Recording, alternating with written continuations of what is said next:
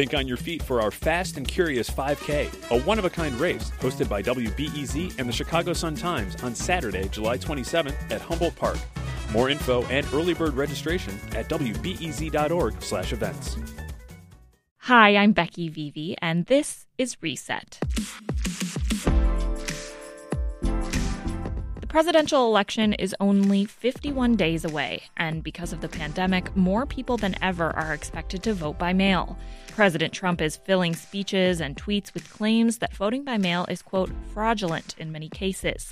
Election officials across the country from both parties are pushing back, saying these claims are baseless. Now, robocalls are blanketing states like Illinois and Michigan.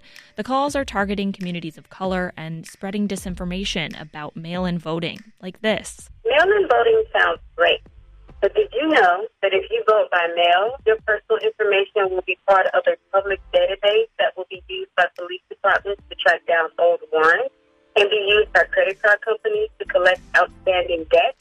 If you weren't able to hear that clearly, it says if you vote by mail, your personal information will become a part of a public database that will be used by police departments to track old warrants and also used by credit card companies to collect past debt. With misinformation a major threat to our election system, we reached out to Jim Chilson. He's the Managing Communications Director for the Citizens Utility Board of Illinois. He says most robocalls are for or against a candidate. But this is something completely different, and in his words, more sinister. In a year when the entire nation has been forced to, face systemic racism, these robocalls are taking advantage of people's, legitimate fear and mistrust of the criminal justice system to deny them to vote. Usually, they're trying to get money or personal information, and this one, is trying to, take away a civil right, tricking people into not voting. So it's particularly sinister, I think. Mm-hmm. Has the Citizens Utility Board seen calls like this in past elections, or are these sort of new this year? Well, I think this angle is new, but I think that there's a long history of trying to disenfranchise people through disinformation. Unfortunately, this is a common thing. I think what's interesting is, the robocalls seem to be a social document in that they reflect what's going on. Earlier in the year, the concern we had was that there was a lot of health-related robocall scams, things about, cures for COVID-19, information like that was going out. And again, the motivation was to try to get people's personal information or their money.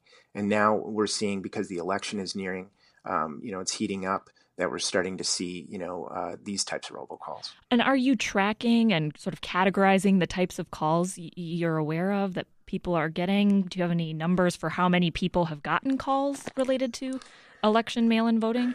Not specifically about election and mail-in voting, but overall, it's a sad fact that, robocalls have actually been down this year compared to past years because of the economic slowdown that has caused a dip in that. But I mean, there were 3.7 billion robocalls in August alone, and that was only 1% up from July, but that's still a huge amount. About 44% of those are actually scams, which is a huge number. And another, 15% are telemarketing. Again, they're trying to get your money, and if you haven't given their consent, they're illegal. Those calls are illegal under robocall laws. So what we're seeing is, typically people trying to take advantage of what's going on in the world to get more of your money. So this is just, it's a new angle, but it's something that we see every time, when there's an election. It seems like they're targeting certain demographics. Is that correct? Yeah.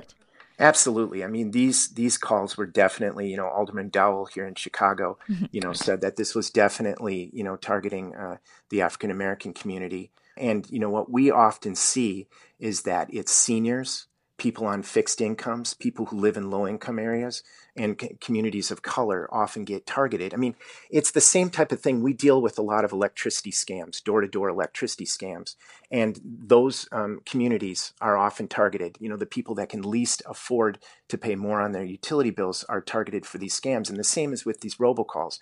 It's often people, who are in tenuous situations, or they have a fixed income, And when they get a robocall that's talking about their financial situation, they're stressed about that, and they're more vulnerable to getting lured into something like this.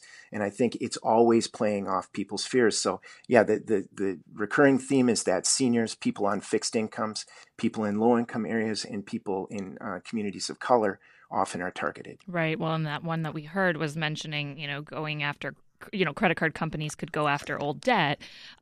You mentioned Chicago Alderman Pat Dowell of the 3rd Ward. She represents much of the South Side. She did post a photo on her Facebook of her caller ID that she had received a call from somebody named Jack Berkman. Who is Jack Berkman? Could you talk to us about him?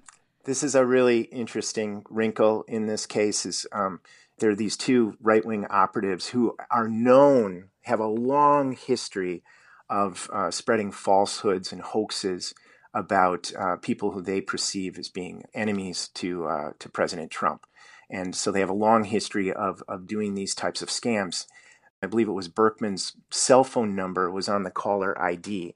So they've been identified as being connected with these calls. However, they've been interviewed. The Washington Post and several organizations, CNN, interviewed them, and they completely deny that they were part of that. And in fact, one of them said, why would I ever put my cell phone number, on the caller ID there? And so they've denied that they're part of it. But, they do have a long history of, just spreading just awful, falsehoods about in particular, the Democratic Party and Democrats and people they perceive as being enemies to President Trump. Is it possible to track and find out who is behind these calls? That's part of the difficulty with these robocalls, is that it can be very, very difficult to track these calls. It is so important that if you get information about, a robocall that I think Alderman Dowell reported it to the Chicago Board of Elections. That's good. But also, I think when you get a robocall that's questionable, reporting it to the FTC, reporting it to, Attorney General Kwame Raoul's fraud hotline. I think all of that is very important. But it is very difficult. The Wall Street Journal just came out with a story that said a lot of times these scam calls, in particular Social Security scams, where they're trying to get your personal information. They say, well, there's a problem with your Social Security. Your identity has been compromised. Please call this number. And then you call that number, and they basically do everything they can to get your personal information. Hello, this call is officially a final notice from IRS, Internal Revenue Service. The reason of this call is to inform you that IRS is filing a lawsuit on your name because you had tried to do a fraud with the IRS Internal Revenue Service, and we are taking a legal action, and we are issuing an arrest warrant on your name. A lot of those calls actually originate overseas, the Wall Street Journal reported, and so it can be very, very difficult to try to trace them. So what they're trying to do now, federal authorities have been going after smaller phone companies in the United States who help transfer those calls from that foreign source to a bigger telecom company, and then the bigger telecom company usually, completes those calls. But it's a tangled network. It's very difficult to try to police this, and that's why I think these robocalls just don't go away. Jim, you mentioned foreign actors, foreign interference. The 2016 election was also proven to be rife with disinformation campaigns targeting voters to sway the election. U.S. intelligence agencies reporting countries like Russia and China. How would a caller know, or somebody know, if they're getting a call that could be misinformation or actually legitimate? Are there specific clues or a tip sheet you could provide that would help people identify those clues and know that it's a scam? Yeah, it is very difficult. And, experts have said that because people are so paranoid about robocalls, we have this important job of contact tracers to try to, find out where, how much, COVID-19 has spread from somebody who contracted the virus. And people are so paranoid about robocalls that they're not picking up. They're making that job of contact tracers to be much more difficult. And actually, there's a scam out there, a text scam, that actually is connected to where they're claiming to be contact tracers, and they're asking for all this personal information. I mean, just terrible, sinister stuff. But I would say, a robocall is any type of automated call that has a dialer, that can dial up, thousands of numbers a minute. Right. And there's not another human. There's not a human on the other line. I mean, anytime you see a call come over that's a suspicious number that you don't recognize, you should be on alert. I should say there are good robocalls and there are bad robocalls. We've already established that over half of them are either telemarketing calls or scams. So there's a lot to be wary of. But there's calls coming from your pharmacy. There's calls coming from my kids' school that I'm always appreciative of. Announcements that I need to hear, that parents need to hear. Those are good robocalls. But a lot of times, if you get any type of automated message, I know when I get any type of automated message, I am just very wary of giving out any personal information. And said, in fact, you shouldn't answer those suspicious calls. And if you do pick up, you should just hang up immediately. Don't try to talk. Don't hit any buttons. Even if that button says, press this button to unsubscribe from this call. That could be a way of finding out that there's a live person at that number and then, hitting you with more calls. Now, there have been studies out that saying that doesn't impact how many robocalls you get. A recent study out of North Carolina State University. But I would say anytime it's just a good rule to not engage with a robocaller. Right. Use your voicemail to screen calls.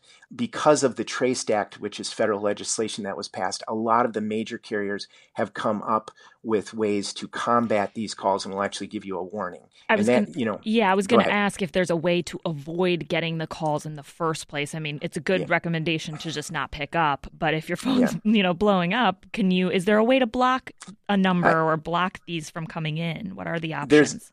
There's a lot of great free services out there called Nomorobo is one example. There are services offered by your phone company you should always call, but I have a very simple way of dealing with it is that just use your smartphone's Do Not Disturb feature. You can set it up so robocalls go straight to voicemail, but you receive calls from friends and family. I think that's one of the best ways. It's always finding out what's best for you, but that's one thing that I've found that has been really helpful. But there are, other ways. I think everybody should join the Do Not Call list. I know robocallers find a way around it, but good robocallers are on the Do Not Call registry. And so if you're getting a robocall, that should say to you that that's an illegal robocall, most likely because they're getting around the Do Not Call list. So I think joining the Do Not Call list, but also using your smartphone's Do Not Disturb feature is a really good way to deal with it. Right. And the Citizens Utility Board has specifically developed a robocall guide. Where Absolutely. Can people find that, and what are some of the top recommendations that you haven't already mentioned? People can go to citizensutilityboard.org. It's a free guide. And it's at citizensutilityboard.org. We've actually got it up on the homepage today. Always your first step, if you're really bugged by the calls, you've already tried your Do Not Disturb feature for your smartphone, is always call up your company, find out what free services it offers, and even what paid services, and see if you'd like to take advantage of any of those. Like I said before, a Nomorobo is a great third-party app, but it's not the only one. There are many different third-party apps. We mentioned them in the robocalls guide. One of the worst targets of robocalls are people without smartphones, unfortunately, with just telephone landlines, and those people unfortunately have the least amount of options. But what we often tell people is what a CEO of one company that fights robocalls tells his mom is to just get a good old-fashioned voicemail machine, right, and just screen your calls. Unfortunately, that's where we're at. The laws are getting better, the technology is getting better, but a lot of times you're fighting a battle on your own and seeing what's best for you. Yeah, you mentioned that a lot of this is going to people with landlines, but also with people with smartphones or cell phones, there's robotexts. So what do we do about robotexts? A lot of times what these texts are trying to do, and this is that call tracer scam, as it often is through a text, it'll give you some information that is incorrect, and it's going to try to get you to click on the link. Don't ever click on a link. That goes for email also.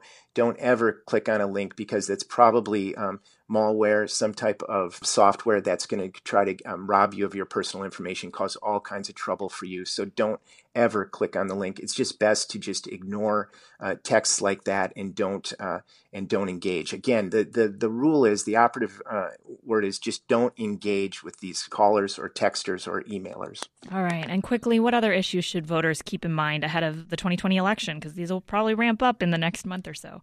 One thing we tell everybody is that, there's just a lot of fear over information. If you get a robocall that's telling you something, verify it. If you get something about voting, call up the Board of Elections. Find out if that's true. Call up the Attorney General's office and say, here's what I got.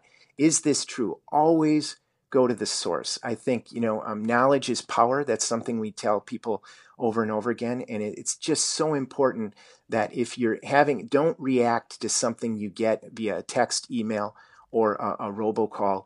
Always go to the source and try to find out for yourself, what the truth is. And unfortunately, that's the situation we're in, is that we're going to have to be very careful with, what information we take in and how to assess that information. That's Jim Chilson, the Managing Communications Director on the Citizens Utility Board here in Illinois. Jim, thanks so much for joining us. Thank you. It was enjoyable. And that's today's Reset. For more great conversations like this one, make sure you're subscribed to the podcast or tell your smart speaker to play WBEZ's Reset. I'm Becky Vivi. Thanks for listening, and come back tomorrow for another Reset from Chicago's NPR news station, WBEZ.